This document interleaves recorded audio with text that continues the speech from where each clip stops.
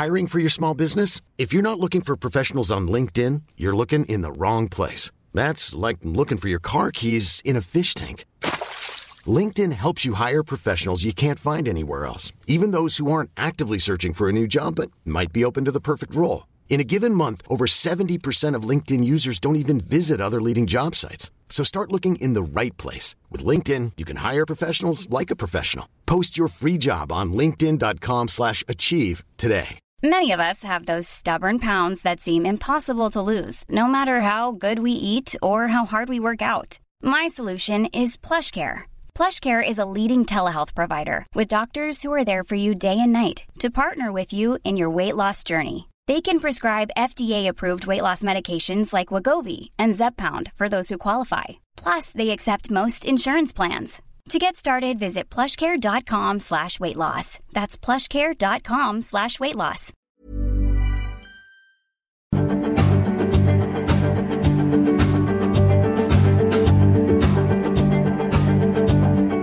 The Mr. Beacon podcast is sponsored by Wiliot, scaling IoT with battery-free Bluetooth.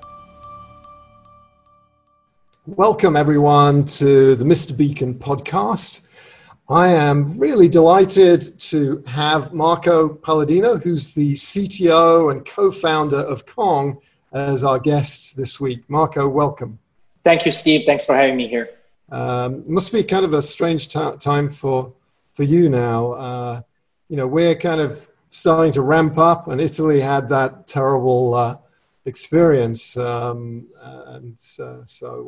Actually, our director of product management is Italian. He's going back to see his family. But, because we're this hotspot here in America, he has to go into quarantine for 2 weeks to go back. So how is it all impacting Kong, this virus thing?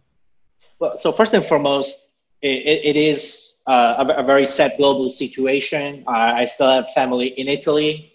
Italy was hit earlier into this pandemic. It seems like the country is recovering right now. The US now is in bad shape. So what Italy was facing back in the days a few months ago, we're facing it here now in the United States. It's sad, however you look at it. So I hope that everybody will come out stronger out of this. From a business standpoint, two things have happened. The first reaction when there is something like this happening in the world is fear. And so the first instinct for everybody in the industry and the users and the customers we're working with was fear. What's going to happen? What's going to change? And usually fear, they say fear, it's an emotion even stronger than love, in a sense that, it paralyzes you in a way that slows things down. But then soon afterwards, it was clear that in this world, and if there is a new world emerging out of this, it is certainly going to be a digital world. And so organizations who were ready to address the digital challenges in a digital world where everybody's using their digital devices and nobody can meet in person anymore, the companies that were ready are the ones that are winning. The companies that the organizations that were behind in their digital transformations are the ones that are suffering right now. And so the second thing that happened is an acceleration of the digital transformation projects that these organizations were implementing. They accelerated it because this was a great trigger for them to speed things up. Yeah, I guess if the goal is agility, if the goal is manage your resources better, your supply chain, your assets, whatever, the services you're delivering to customers, now is the time to optimize and get efficient. And that means very often moving forward with your project. So are you seeing, did you see like a down spike in revenue and then an increase, or what does it mean from a business perspective? We saw the first couple of weeks, kind of a slowdown, because everybody's trying to figure out what would happen. And then, we're working with organizations that either already wanted to transform digitally, or they were already in the process of doing that, or they already done it and they want to increase efficiency. And so with the kind of customers that we're working with, what we saw was a couple of weeks of, what's going to happen? And then immediately afterwards, okay, let's do this. Let's do it quick. Because if we don't do it, we're going to be out of business. And so they look at Kong and what we provide as, they look at us as partners in their digital transformation, which has been great so far. So, revenue and the momentum has definitely accelerated in the past few months. Well, normally we talk about radio technology and stuff that's very low down the stack, but I've always believed in taking a holistic view of solutions, and the cloud is an area which I want to learn more about. I grew up, did my computer science degree in the 80s, so I was doing assembly language programming, COBOL and C. And, these apps were huge, monolithic things. And I thought we were moving forward when we had client server and load balancers. But your company is thriving, and you're really rock stars in this serverless computing API, container-based world. And what I'd like to do in the show today is have you kind of give us a bit of a masterclass around some discussions and questions I had about the fundamentals of that technology. But before we get into that and start picking your brains, I'd love you to tell us a little bit more about Kong. It's an amazing company. I had the pleasure of going to your developer conference last year. I'm really going to I'm assuming you're not having a face-to-face developer conference this year. Not this year, but we're having a digital one the first week of October, Kong Summit.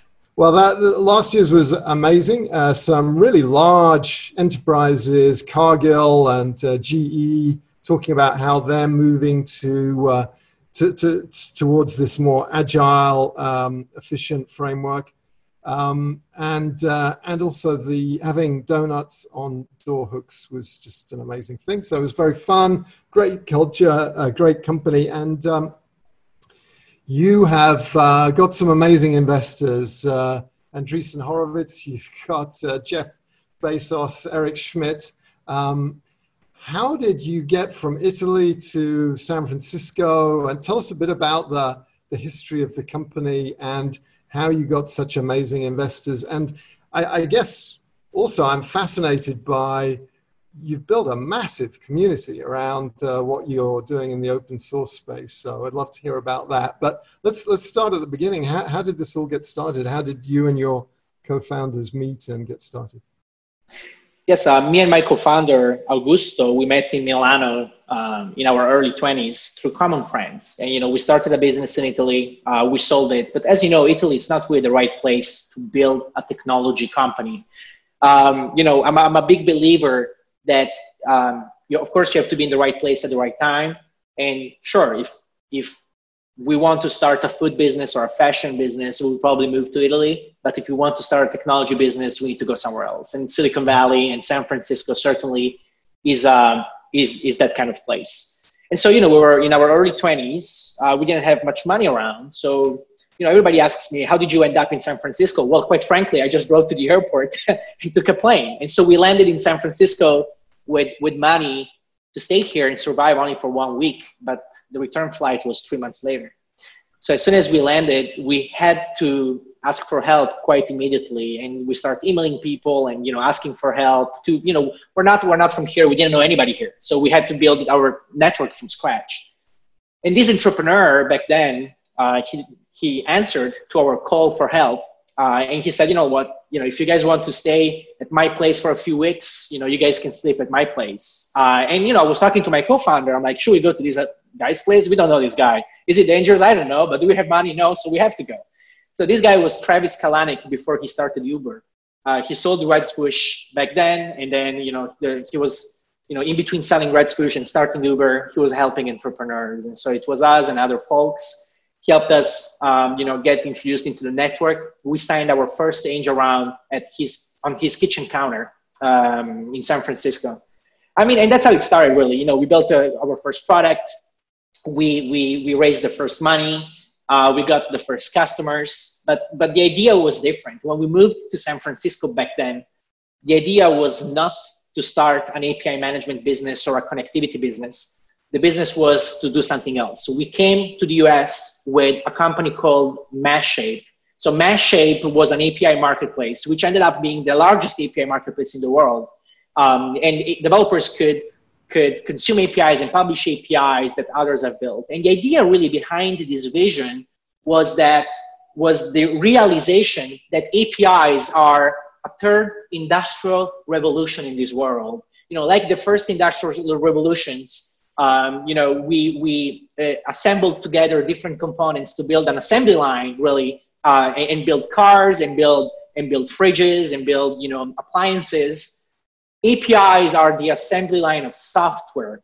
We can take APIs that somebody else has built from within the organization, from outside of the organization, and assemble it together to create new software.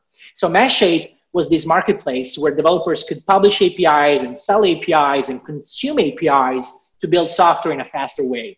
And those were the years where we started to see API-only companies growing up for the first time, like Twilio, right? And that was incredible to see. Now, turns out that we transitioned to microservices quite early in our journey, and we needed to build an API gateway that was powering all of these APIs that about 300,000 developers at the time were publishing and consuming on top of Mashshape. And Mashshape had an ape logo because it was Mash Ape. And so, what's the most famous ape in the world? King Kong. King Kong. And so we called the gateway Kong, and we built it for ourselves. We open sourced many things back then, and we open source Kong as well. So it turns out that our transition to microservices and the requirement of a very fast, lightweight, distributed gateway that we built for ourselves first and foremost was something that everybody else needed as they transitioned to microservices. So we open source Kong. All of a sudden, Kong just explodes in adoption. Developers from all over the world, organizations asking us for enterprise support and enterprise features, to a point where we decided to divest the API marketplace and fully focus on Kong. So Mashshape Inc. became Kong Inc. And that's how we are now with the current company. Kong now, it's much more than just the gateway, but that's how it all started. So if I'm a developer and I want to get into business and I find an API that I think the world needs, I write it. I can still go to Kong and use that marketplace to make it available to others, or not? Well, it turns out that the marketplace was growing from a user standpoint, but not as fast from a revenue standpoint. And we can talk about that. Monetizing the long tail of developers, it's a very complicated thing to do in this business. But long story short, the number of users was growing, the number of APIs was growing, but big problem, the number of the revenue was not growing as fast. So we decided to fully focus on Kong and sell the marketplace to another company so that we could focus on building the infrastructure, the next generation infrastructure layer for any organization out there who wanted to become an API first company or an API oriented company. So you had a lot of developers, a lot of APIs on the ecosystem. Can you remind me again how many at its peak with Mashshape? With Mashshape, we had 300,000 developers and tens of thousands of APIs that were all being processed by Kong. And we transitioned to Kong. We open sourced Kong in April 2015. And the company transitioned to Kong Inc. in 2017. You saw these 300,000 developers, tens of thousands of APIs, and they had a need. They were selling APIs, but they needed a gateway and infrastructure. I'm interested in two things. One is just to understand a bit more about these APIs, and if you had to analyze them, many, many different APIs, but what were the clusters of functionality that people were implementing with these APIs? So let's take a step back. Let's look at why people need something like this. As we know, every business is becoming digital, right? And every business, everything is digital. Everything is going to be offered via applications that people can access from pretty much any device, including IoT, including everything else, right? And when something becomes digital, the most important thing to do is to make sure that the applications are reliable. So as a second step, organizations that have a digital strategy, they're going to be improving the reliability of their applications by distributing them, by decoupling the applications so that they can deploy faster, they can improve things faster, they can scale the team in a faster way. When they become distributed and when they become decoupled, as a result to that, they introduce APIs. APIs are an essential component for any reliable, decoupled, distributed application that anybody's building in the world, no matter what industry that is. It can be finance, can be banking, can be traveling. And APIs, they bring a set of concerns that we do not have in a traditional monolith that doesn't have APIs internally, network APIs. And those concerns are pretty much around connectivity. So once we have an API that goes over the network, the biggest problem is that we have the network, and the network is unreliable by default. So how do we secure the network? How do we make it reliable? How do we observe the network? How do we encrypt the network? And then once we do all of that, how do we expose our APIs over the network so that somebody else, a developer, a partner, an internal team can then consume the API? All of this tooling is tooling that traditionally the application teams were building. So the application teams were building the applications, they were distributing the applications, and as part of that effort, they were also starting to manage the network. Quite frankly, managing the network should not be their job. So what happens is, the more applications we have, the more services we have, and the more fragmentation we have, because each team is basically reinventing the wheel when it comes to all of these APIs that are created. So instead of reinventing the wheel and building it from scratch every time we introduce a new programming language or every time we introduce a new application, how about we delegate all of this to a third-party component? And that third-party component can either be an API gateway or can be a service mesh, depending on the use case where we operate in. And so really, when we built the gateway for MashShape, literally, we built it for ourselves. We had a microservices-oriented architecture to run the marketplace internally. So we had a service that was dealing with the billing, a service that was dealing with the user management, a service that was dealing with, all the different aspects of running a marketplace. And we needed to have a gateway internally that was fast, that was quick, that could glue all of this together without us having to reinvent the wheel. Turns out that what we built for ourselves, it's something that everybody else needs to build when they transition to APIs and when they transition to microservices. And especially after 2013 and 2014, in the industry, there was quite of a market transition with Docker and Kubernetes in such a way that everybody can now transition to microservices without having to build from scratch the building blocks. And so they use containers like Docker to package their software. They use Kubernetes to abstract away the operations of their data centers. But what do they use to abstract away the connectivity that their applications are generating? And they're coming to us, to Kong, to abstract it away from everything that they're building and then manage it in an organized way, in a reliable way. So you've covered a lot. I want to go back and tweeze apart a few things, explain a few things, have you explain a few things on what you've said. But what I saw at your conference was there was a lot of very large enterprises I'm just kind of looking at your customer list. You have like Deutsche Telekom, Orange, Cisco, NASDAQ, GlaxoSmithKline, Beecham. So how much of what you're doing with them is part of an exercise where they're trying to take monolithic legacy applications and break them up so that they can have some of the benefits that we'll get to of doing that? And how much of it is facilitating businesses that want to sell services, whatever it is, a commerce service or an inventory service for third parties. And I guess maybe I'm also interested in the degree to which you're seeing those very large companies not just break down what they're doing for efficiency, but open up what they're doing and change what they're doing and kind of essentially getting into the API business. That's a lot in a question, but organizations are moving away from monolithic applications to get all the efficiencies that we just spoke about. So that's obviously one major motion that we're seeing across our customer base. As soon as they become microservices, as soon as they transition to microservices, they introduce APIs. And so how do we manage all of that? So that's one aspect of it. But then there is a significant part of our customers that are providing those APIs to either external developers, to partners, to mobile applications, to even IoT use cases. We connect with Kong, 20 million cars in China. We connect with Kong, trains and ticketing systems. When there is a pre-flight checks on a plane that the pilots are doing, that system is powered by Kong. So there's lots of IoT going on there as well.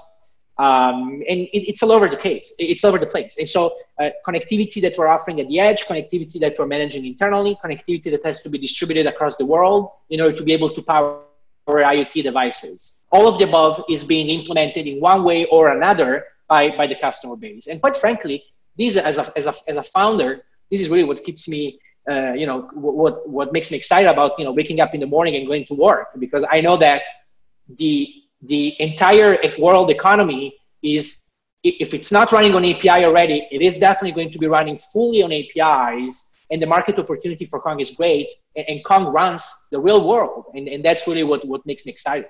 Yeah, I mean, you're changing the world, and that's an exciting thing. You're changing the way these massive companies do business. What I was trying to get a sense of is, to what degree are they doing what they're doing so for robustness, scalability, availability, and agility, or are they fundamentally changing their business models, and are they exposing what they're doing to their customers through a world of APIs? Yeah, so they're transforming the existing business to be API powered. So APIs certainly unleash new creative ways of APIs provide building blocks that we can then assemble, like I said, in an assembly line, basically, to provide new revenue streams and new products in an easier way. But first and foremost, they're using APIs to transform and digitalize the existing business, the business where the money is being generated today. Then as they do that, that creates an opportunity to create new products in a faster and easier way, because if the core business is API-fied or AP-fied, or it's offered via APIs, then it's easier to build a whole ecosystem around that in a much quicker way. Okay, I get it. Very good. I'd like to get into a bit more some of the terms that those of us who aren't at the center of this hear, and kind of understand what they mean. I'm just thinking, do we need to spend any more time on why people are doing this? It's probably worth just one last run at that. So in the past, we had these monolithic applications. You had companies like F5 that were allowing people to have multiple instances of that monolithic application. But I think what you're enabling is more decomposition of those applications. And how do you advise people, if I am a company that's making food products and that sort of thing, and I have all these massive systems, how do they go about taking a legacy application and breaking it up into this new service containerized API-driven system? But usually organizations decouple their monoliths into microservices using primarily three different strategies. One of them is what I call the ice cream scoop strategy. So when you have a big ice cream box, what do? You scoop out different services out of your monolith little by little, and you connect them together. So you don't do it all at once. You do it slowly over time, which in my opinion has been one of the most successful ways to transition a monolith into microservices. Doing it gradually and doing it by providing business value immediately to the organization usually creates confidence within the team that this is the right way of proceeding, and also gives confidence to the management of the organization that transition to microservices is effectively something they should be doing.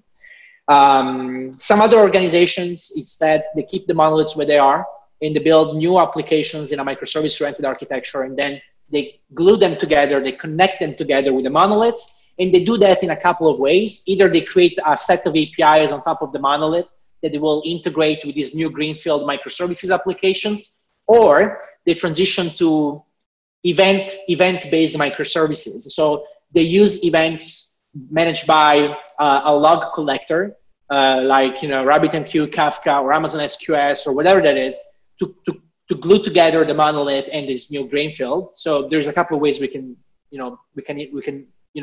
connect a greenfield with a brownfield.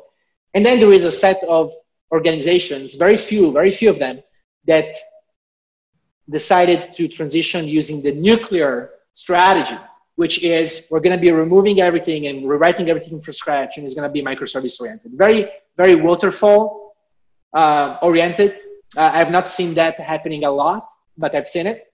Mm-hmm. And usually if the application is too large and too big, this is not the right approach. And there's a lot of excitement about rewriting everything, because that's what engineers like to do, rewriting, thinking of better ways of building our software. But usually the business suffers from this kind of decisions. The ice cream scoop strategy, slowly decoupling the monolith, the most painful parts of the monoliths into separate microservices. Usually that's the biggest and the most successful strategy that I've seen. I see. Yeah, this is interesting. I love the ice cream scoop metaphor. If you're looking for plump lips that last, you need to know about Juvederm lip fillers. With Juvederm Volbella XC and Juvederm Ultra XC, your lip look, whether it's subtle or bold, can last up to 1 full year with optimal treatment and no additional maintenance. Find a licensed specialist and see if it's right for you at Juvederm.com today. That's JUVEDERM.com. Add fullness to lips in adults over 21 with Juvederm Volbella XC or Juvederm Ultra XC. Do not use if you have severe allergies or a history of severe allergic reactions, or if you're allergic to lidocaine or the proteins used in Juvederm. Tell your doctor if you have a history of scarring or taking medicines that decrease the body's immune response or that can prolong bleeding. Common side effects include injection site redness, swelling, pain, tenderness, firmness, lumps, bumps, bruising, discoloration, or itching. As with all fillers, there's a rare risk of unintentional injection into a blood vessel, which can cause vision abnormalities, blindness, stroke, temporary scabs, or scarring. For full, important safety information, visit Juvederm.com. I'm Sandra, and I'm just the professional your small business was looking for. But you didn't hire me because you didn't use LinkedIn Jobs. LinkedIn has professionals you can't find anywhere else, including those who aren't actively looking for a new job, but might be open to the perfect role, like me. In a given month, over 70% of LinkedIn users don't visit other leading job sites. So if you're not looking on LinkedIn, you'll miss out on great candidates like Sandra. Start hiring professionals like a professional. Post your free job on linkedin.com/achieve today. And you also talk about pizza teams. There seems to be a theme here. What's a pizza team? One of the reasons why we're decoupling monoliths to microservices is to be able to innovate faster, build faster, deploy faster. With a monolith, we deploy once every week, once every month, whatever that is, but we want to deploy 50 times a day. We want to deploy 100 times a day. So the monoliths, it's not the right architecture for that kind of velocity. So we transition to microservices so that we can build features faster, so we can fix things faster. As we decouple and distribute our software into microservices, well, we also decouple and distribute the teams that are building those microservices, because now we don't have a large team that's dealing with this huge code base anymore, but we have individual teams that are dedicated to maintaining and improving and building separated concerns, separated microservices among the greater picture. And a pizza team is a concept that's quite funny. Basically, a pizza team is a team that's as big, it's not more than 7-8 people, because ideally you can feed them all with a large pizza box, right? With a large pepperoni, you feed your entire team. So we have these small decoupled teams that are working on decoupled concerns, and all of these teams are talking to each other via an API that even internally has to be connected, has to be secured, has to be improved, and so on and so forth, documented, and so on and so forth. So this, I was always intrigued by this idea of continuous deployment, and I guess you break things up, and you don't have the monolithic. If you don't have a monolithic app, you don't have to do the monolithic transition to the new version of the app. I'd love to hear a bit more about that. What is a blue-green deployment, for instance? Is that part of this? When we release a new version of any service, we want to be careful that the new version we built actually works well. And so blue-green or canary deployments are strategies that we can implement in order to be able to shift not all of the traffic all at once to the new service by slowly migrating the traffic. So if there is something that's not working properly, that has not been cut up in our tests or integrations to it, we can quickly revert back without affecting the entire customer base. Now with blue-green deployments, it's a very simple concept. So we create a new replica of the new version of the service we want to deploy, and then with the load balancer, we tell the load balancer, stop pointing at the old version of the services, start pointing at the new ones, right? And with Canary, we do the same thing, but we do it with small increases of traffic every time. So we transition 10% of the traffic, everything seems to be working again. Fine, let's increase to 20%. Everything works? Okay, fine, then 30%. And so over the course of a time window that you can specify, you can then shift the traffic towards the new version. But if anything at any point in time goes wrong, we can revert back, right? So we can go back to the old version until we fix the new problem that has emerged in the new version. All of this are just some of the things we have to think about when we move to microservices. Deployments is one aspect of them. Observability and how we trace and monitor and log all of this is another one. Like in a monolith, if we have a monolith and there is a bug, the monolith gives us a stack trace, which tells us exactly where the problem was. But in a microservice-oriented architecture, the problem may not be in our service, maybe in somebody else's service that somebody else has been building, perhaps in a different language. So how do we know where things go wrong in a microservice-oriented architecture? We need to have an end-to-end trace that tells us exactly, where things go wrong. And that's required if you want to move to microservices. So tracing, security, deployment, versioning, chaos engineering, all of these are aspects that we have to build and implement when we transition to microservices. Then, of course, we don't have to build it from scratch. That's why companies like Kong come into the picture. Us, like many other organizations that are trying to innovate in the infrastructure space, we tell developers, don't build that by yourself, but use something that we've already built that we think is going to be a good fit for you, so that you can focus on building the service, focus on building the application, and everything else comes out of the box. That connectivity, that security, that deployment strategy, all of that comes out of the box. Interesting.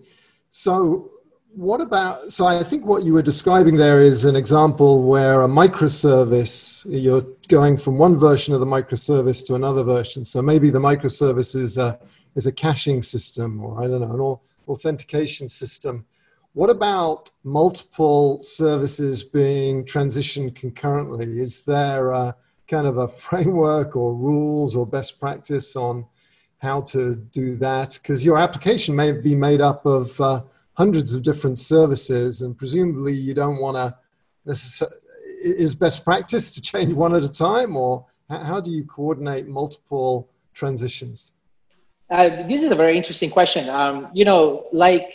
Like every transformation, the transformation to microservices also involves three different aspects. One of them is the technology aspect. Okay, we're going to use Kubernetes, microservices, and that's what we spoke about up until now. And then the second thing that we're going to be changing in how the people are being organized to build this software, and we address that. And the question you just asked touches on the third thing that every transformation brings to the table, and that is culture. Culturally, when we run a microservice-oriented architecture that's distributed, that's decoupled, we have to live with the fact that our system is always going to run in a partially degraded way. So there's going to be teams that are isolated from each other, making upgrades simultaneously in an isolated way. And all that we know is that as long as the API doesn't change, we don't care about implementation changes on their end. So as long as the API keeps working, we don't care what they change. And it is very important that as all of these happens simultaneously, there's lots of moving parts, there's lots of benefits, but on the other end, there's also lots of moving parts. As all of this happens, it's very important that the APIs are not being disrupted. And that's all, that the interface, it's not being disrupted. So as long as the interface is not being disrupted, multiple teams can make multiple changes at the same time, and everything will keep working together. But yes, if somebody makes a change that breaks the API, well, that will cause big problems. Now we have to revert back to the previous version of that API, because we're not, there are migration strategies we have to put in place to make sure that every other team upgrades to a new version of an API in case we need to make a breaking change in the API. So that's why designing an API, it's not something that should be taken lightly. But thinking about how the API, many people build APIs focusing on what they want the API to do today, but they don't think about what the API should be doing tomorrow. Mm-hmm. Building an API that can support changes over time without being disruptive of existing clients that are consuming it, it is one of the most important things that an API developer should be doing. I want to go back to this thing that you touched on just now about the organizational aspect. So I see we have these pizza-sized teams that are developing these services. They're not reinventing the wheel. They can use API gateways, and they can use some tools like Docker and Kubernetes, which I want to go back into those and explain to people what those are. But on the organizational side, it seems like there's a very important team, the DevOps team. Are they the ones that are kind of accountable for the orchestration of these changes? Or explain to me where DevOps came from. DevOps didn't exist when I started programming. So what happened? Where did they come in? What do they do?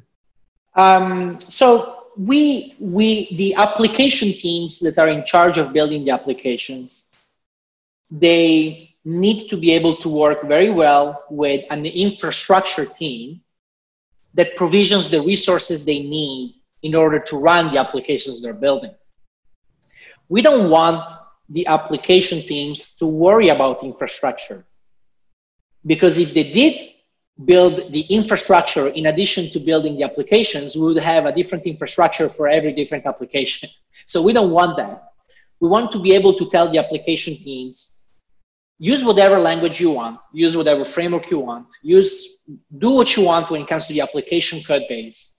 But when it comes to deploying it, when it comes to securing it, when it comes to offering that connectivity, when it comes to running it even, do not build that infrastructure by yourself, but ask for an infrastructure developer or an architecture team to provision that for you. Likewise, in the good old days, we were provisioning hardware in the data center. We're building a new app. I need 5 racks so I can run my application. Very similar concept, except the infrastructure is digital now. So I need 3 Kubernetes clusters running in these 3 different regions, and I need a service mesh.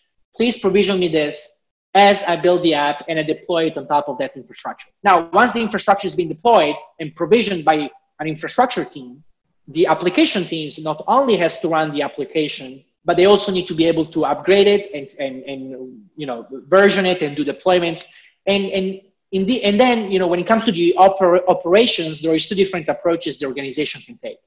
They can still keep the infrastructure team as the gatekeeper of what changes are happening, but that risks making the infrastructure team a bottleneck, because every change the application team needs to make when it comes to rerouting the requests now goes through the infrastructure team, which is going to be kind of a bottleneck into making sure that everything is fast and quick.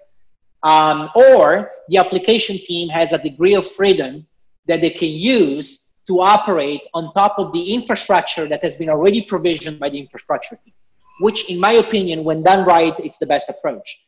So what the infrastructure developer will provision the infrastructure, and it will create role-based access control rules to give permissions to the teams to be able to do certain things in the day-to-day of their operations that do not involve having to ask for anybody else to do it for them. But fundamentally, the person in charge of maintaining this infrastructure is not the application team. It's the infrastructure team or the architecture team or the platform team, you know, however you want to call it. So I want to go back and do a sort of quick 101 review on some of the terms that you were using earlier. So you talked about Kubernetes. Can you tell us a bit about the origin of that? What is it? Where does the name come from? Where was it developed? What's its role? You see, transitioning to microservices, it's something that we're hearing today, but the concept per se, it's actually quite old, perhaps even more than a decade old. The reason why we're hearing it today is because today this pattern is more accessible to more people, thanks to Kubernetes and thanks to open source technologies that have been released in the meanwhile. But when we talk about microservices in general, it's a very in technological terms, it's a very old concept. Companies like Netflix, like Amazon, like Google, they've transitioned to microservices before anybody else even starts speaking about microservices. But in order to do that, they had to build their own tooling. So they, you know, when you transition to microservices, we want to have a way to package our software in a standardized way, a way to deploy our software in a standardized way, a way to, you know, do all of these operations in a standardized way. So prior to Docker, prior to Kubernetes, these organizations internally with their R&D teams, they built their internal tooling to be able to do this. One of these companies, Google, decided to adapt one of their internal systems called Borg into, Borg was very Google oriented and, you know, very Google specific. So they decided to take the same concept, but abstract it away from the Google internals and offer it to everybody else. And that happened after a company called Docker created a standardized way to package our software. When we look at Docker containers, basically it's like if I had to take 1,000 steps back, it's like looking at an archive, a zip file or a tar file that ships with the application and the operating system. So there is a standardized way to deploy our software, and then there is a standardized way to run this packaged software around. And, you know, it's not far-fetched to think of containers and Kubernetes with the real-world analogy of ships, containers, and, you know, and container ships and the actual containers that we use for our merchandise and, you know, and the global shipment business in the world. You know, it's a standardized way to put everything together in the same shape and form, and then it's a standardized way to build chips or the underlying infrastructure that allows us to carry these workloads from one place to another. Similar concept as the real world, ships and containers, but adapted to the software world. And so Docker created this new way of packaging the software. Actually, Docker created an API that was wrapping around a technology that was available since a long time, and that was LXC in Linux world. So they created a nice and easier to use API to make Docker, to make container technology more accessible in the world. And Kubernetes released a way of being able to easily deploy it and run operations on top of these containers. And all of a sudden, the entire world doesn't have to rebuild their own container system and their own orchestration system, but all of a sudden they can use existing technologies in the open source ecosystem, self-service, to build and transition to microservices. So the revolution that Docker and Kubernetes have done was to make these technologies easily accessible to the rest of the world. And I have to say that open source has been a driving force into this new market transition that is defining how we're building digital applications today. Open source, Docker is open source, Kubernetes is open source, even Kong is open source, you know, Prometheus, Grafana, open source, Jaeger, Zipking, open source. Open source is the driving force behind modern infrastructure. There is no modern infrastructure without open source.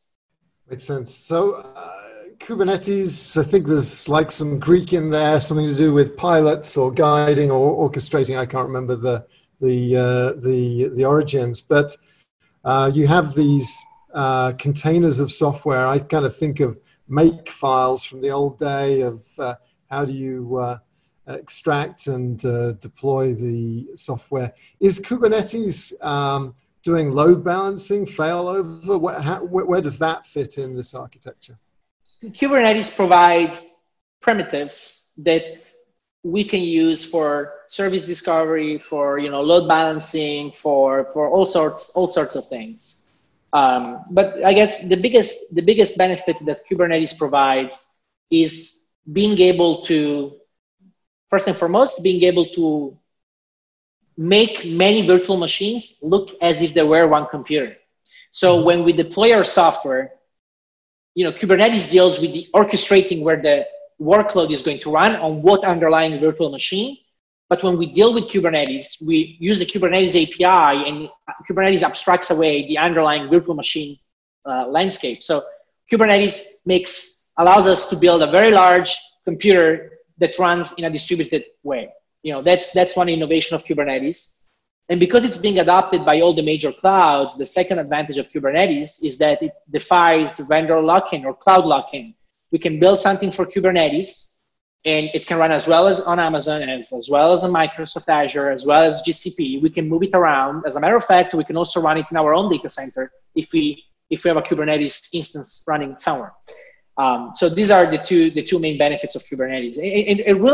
It provides a few primitives out of the box that allows us to create a modern infrastructure that can be used to deploy services, connect them together, load balance them together, deploy them together, and so on and so forth.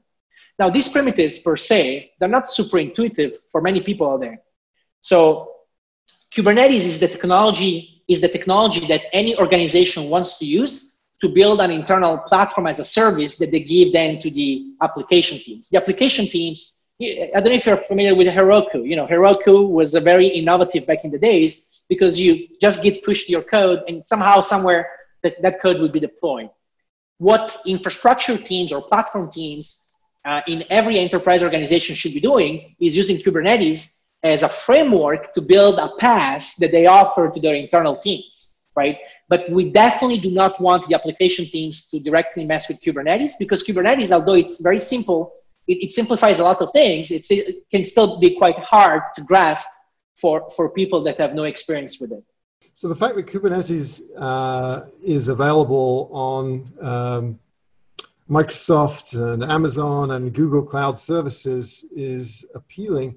What's your view on the customers that you see, their ability to span those platforms? No one wants to be locked in. I went to the Amazon developer conference last year, and it was frightening. It was frighteningly large. I mean, it was just a sea of armies and armies of people. And I'm wondering, to what degree are these people trapped in the AWS land, and to what degree are they ever going to be able to switch? Are you seeing, is that elusive? Are people building for cross-platform independence, or do you just have to give it up and say, no, I'm going to kind of get addicted to these very compelling APIs that they offer that only run on one platform or the other?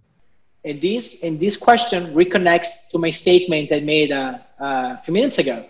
Modern infrastructure is open source, because if we use open source software, some vendors, they may offer an open source as a service, right, in each respective cloud. But if we ever wanted to move away from a cloud vendor and we use open source software, then we can use any other as a service version of that same software in any other cloud. And that's why open source is the driving factor of modern infrastructure. And quite frankly, I don't think cloud vendors like this. Because cloud vendors, they're going to be providing higher and higher level services in order to be able to, and we're seeing this all around, even in Kubernetes land, we're seeing that cloud vendors are extending Kubernetes to provide more features, more functions, hoping that, where we're not going to be moving to any other cloud vendor as long as we keep using those features that are not open source. And so,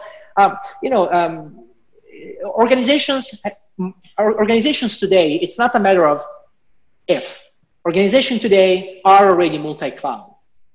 a specific product, a specific team may not be multi-cloud because they decide to run on Amazon or Google or Azure. But from a holistic standpoint, the organization per se, it is multi-cloud today, not because it wants to, because it has to. Different lines of businesses, different teams, different products. Some of these are coming out of acquisitions. Some of these are using very specific services that the cloud vendors are providing.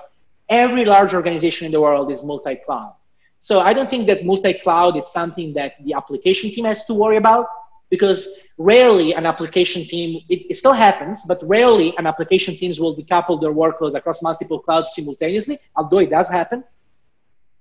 The multi-cloud concern, it's a concern of the platform team who is provisioning infrastructure for every line of business and every team in the organization. And those are the guys that are going to be dealing with all of these different variety of environments. And so the reason why, even Kong and Kuma, the service mesh that, we're contributing to, all of these are platform agnostic. It's because our user is not the application team. Our user is the platform team.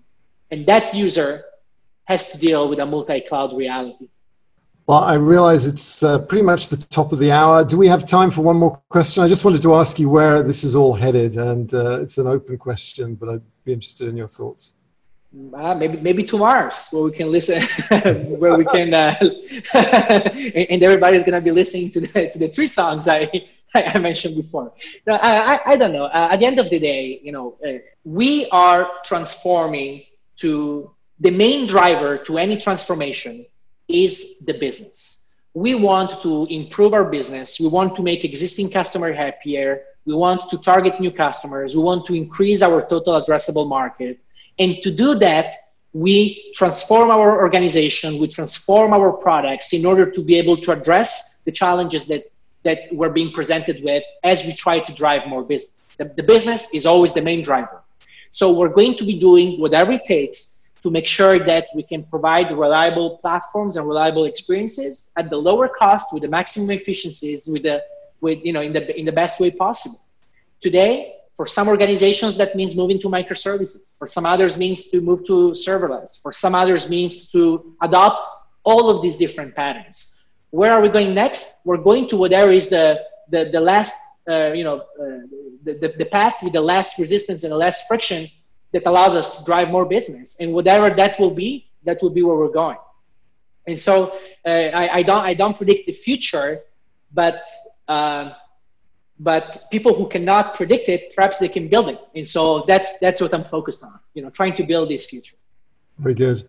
Well, thanks so much for your time, Marco. It's been great to have you give us a bit of a masterclass on some of the building blocks to what you're making possible. So thanks again.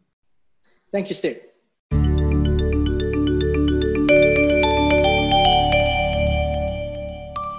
Mars is a very dusty place, so another one bites the dust. That would be me in this case. Then the second song would probably be "That's Life" by Frank Sinatra, because I'll have to find some motivations for me being stuck on Mars, and that's life, I guess. And then the last song would probably be "Nessun Dorma, Vincerò" from Pavarotti. Vincerò, the one. Wonderful. Very motivational song, to motivate myself when I'm stuck on Mars. Okay. Do you listen to opera much in the normal course of events? Only when I'm stuck on Mars. Okay, all right.